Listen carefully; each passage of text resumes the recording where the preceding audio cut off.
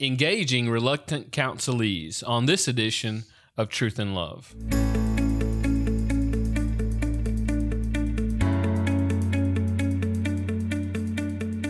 I'm Dale Johnson, and you're listening to Truth and Love, a podcast of the Association of Certified Biblical Counselors, where we seek to provide biblical solutions for the problems that people face.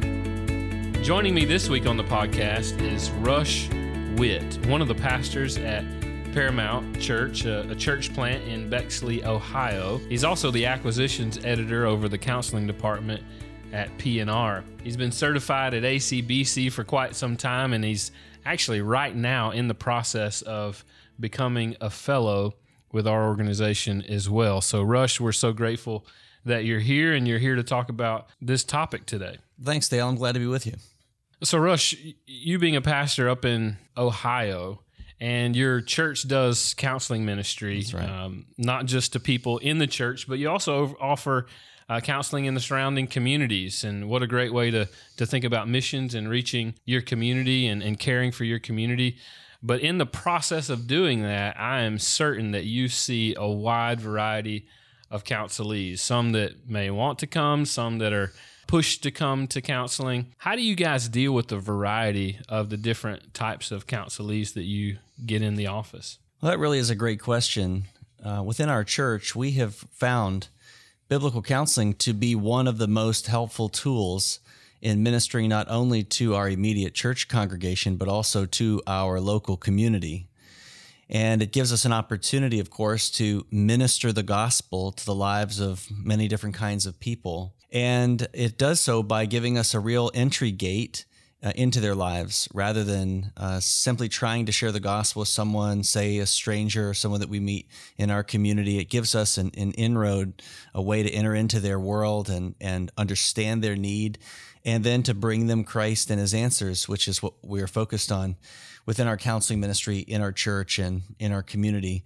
Really a prime example I had today when I was on a plane, and I happened to be sitting next to a woman that as we were taking off, I noticed that she was gripping as tightly as she could the armrests of the chair, and she had her head back and her eyes closed, and she was really focused on trying to take some deep breaths. She was clearly very nervous, and I was trying to find a good way to talk with her, and I asked her if she enjoyed flying and where she was from. She told me and said that she does not enjoy flying and that she was very scared, and that was kind of a new thing for her. She wasn't sure why she was so anxious. She hadn't been that way before. And so that's a great example of how biblical counseling gives us an opportunity to share the gospel. I ordinarily would try to find a way. I'm not always successful at it, but I would try to find a way to share the gospel with that person. That's not always an easy thing to do, especially on an airplane with someone that you don't know. But right there, her trouble with that anxiety on that flight gave us a prime opportunity to talk with her. So we do find a diversity of people that biblical counseling has given us ways to connect with. There are people who have no relationship with Christ in our community, of course, and biblical counseling has given us many, many opportunities to show the riches of the gospel on the backdrop of their lives, using biblical counseling as a kind of evangelistic tool. We have met with people who have no healthy church, and it's a good opportunity to introduce them to a local church that desires to care for them in meaningful ways. People from healthy churches, but they don't have any biblical counseling available in their churches. And then we have an opportunity to influence their pastors.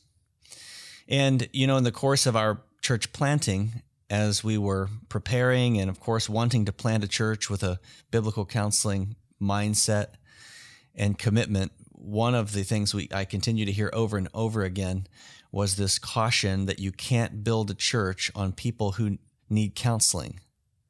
And we've just found that to be completely untrue, because we don't know any people who don't need counseling. And so biblical counseling has given us many different avenues to connect with people in our community that we otherwise would have many challenges in reaching. Now, Rush, that's great. I'm so excited to even think about the possibilities of utilizing counseling as one of your primary ways to think through the process of church planting. What a great way to reach out to your community and to offer biblical care to people in your community. Counseling is always a lot of fun when you have people who want to come to counseling and they see the issues that are at hand, and they're hungry for the things of God, and you're walking them through homework. They come back excited that they've completed the homework. They're seeing God move in their life. Man, those moments are so much fun to be involved in, to see God working among a person. But we all know that that's not the reality every time. And so we know that there are counselees who come to us who are quite reluctant to do so. What do you think are some of the big reasons why certain counselees might be reluctant to seek help from a pastor or from a church or from a biblical counselor? Well, I think that's a challenging question because there are so many factors that can be at play in someone's life that could provoke them to some kind of reluctance over finding help or even seeking out help to begin with. But I do think that at the center of that answer must be a clear understanding of what we, of course, call biblical anthropology, is understanding what people are as God has created them, as well as how the fall has influenced and changed to all of us. And so while many people have experiences or circumstances in their lives which make receiving counseling difficult, our faithful biblical anthropology reminds us again and again that the ultimate source of that reluctance is in the heart. It's not outside of them in their circumstances or in their experiences, though those are important, but ultimately it's in their hearts. Some people are hindered by their desires, by the things that they want or the things that they don't want. Some people will say, I don't want to be viewed as one of the weak ones, or I don't want my life to change, or I don't want God's help, or I want counseling that doesn't use the Bible.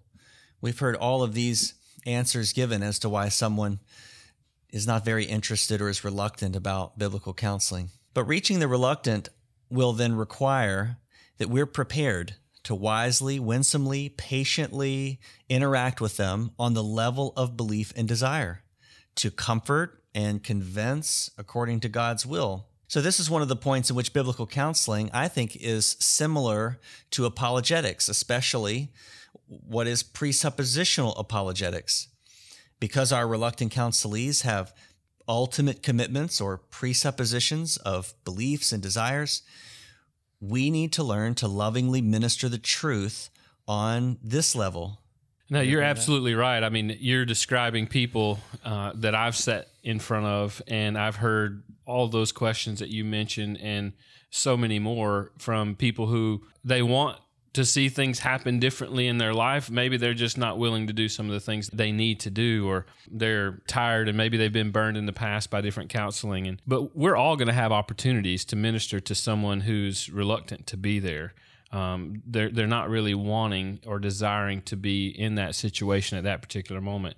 So as we have opportunity to encourage reluctant counselees toward the benefits of a gospel-centered counseling, what do you think are some of the key principles that we should practice and help them to think through? Well, that too is a very important question. And as I think about it, I come back again and again, virtually in all of the counseling and discipleship that I have opportunity to be a part of, to a plan for personal ministry. And it's a 3-part plan that has been taught to me many, many times. It's been useful in my own life as others have counseled me. And that 3-part plan is simply this: that with every counselee, especially those who are reluctant to come to counseling or participate, we really want to be doing 3 things in this person's life. We want first to enter his or her world.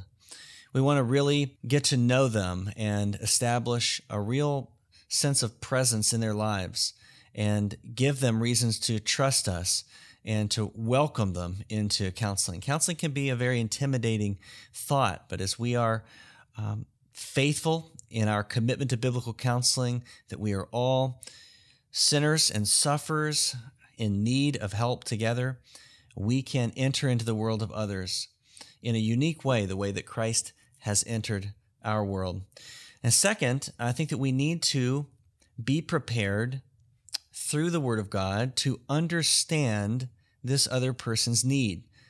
One of the great advantages that we have, one of the great provisions that we have that comes to us because of Christ is that we have His revealed Word that is sufficient for answering all of these questions and helping us really understand those that we want to care for. And then third, we need to bring this person Christ and his answers. And this is really at the center of all biblical counseling, of course, as we all know, is that we have such a wonderful opportunity not only to bring people truth, but to bring to them a living Savior. And this is the ultimate resource for every reluctant counselee. They need to know not only good reasons for biblical counseling or for giving themselves to a season of intensive discipleship, but they need to know Christ, who is alive. He is present and at work now.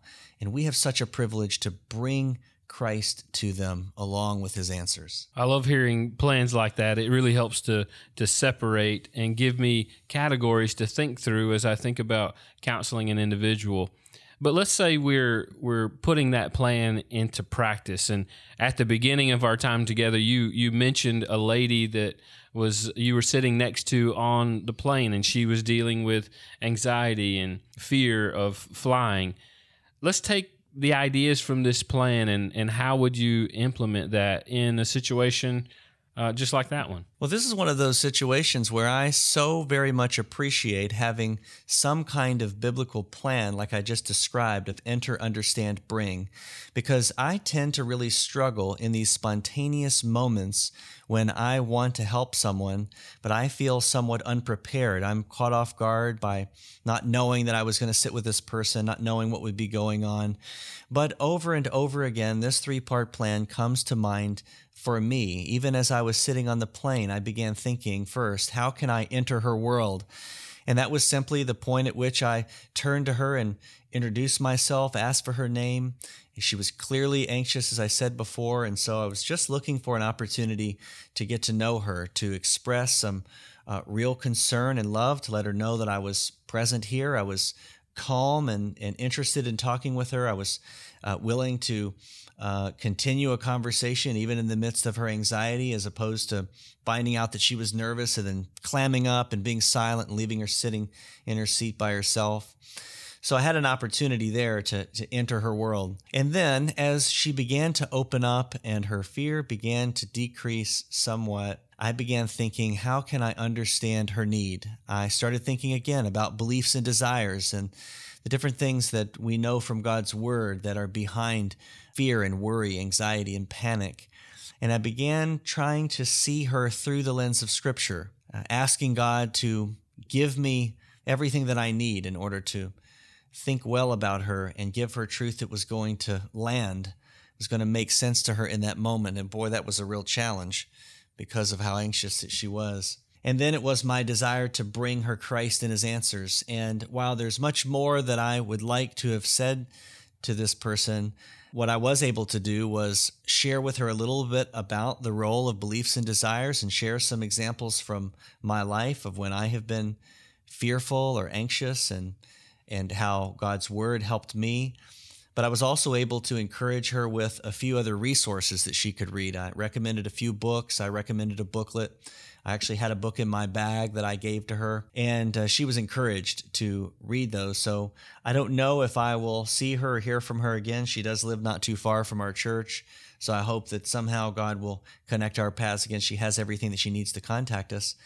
But that was a real example of my reason that I am grateful for having this three-part plan ready in my mind that I can follow even in that difficult moment of ministering to someone in need spontaneously. You're listening to Truth and Love, a podcast of ACBC. You know, we have opportunity to answer questions here on the Truth and Love podcast, and nothing delights us more than to make sure that we're answering questions that are relevant to where many of our listeners are. Can I encourage you that if you have a question or would like to get a question answered on the Truth and Love podcast about some sort of counseling case or a biblical answer to a life situation that you're dealing with, or just some sort of question that you have about counseling in general, how do I deal with this issue from the scriptures? Can we make ourselves a resource to you? Would you ask that question to us? And you can send that question to info@biblicalcounseling.com. So for more information on the resources that you heard about on today's podcast, please visit us at biblicalcounseling.com.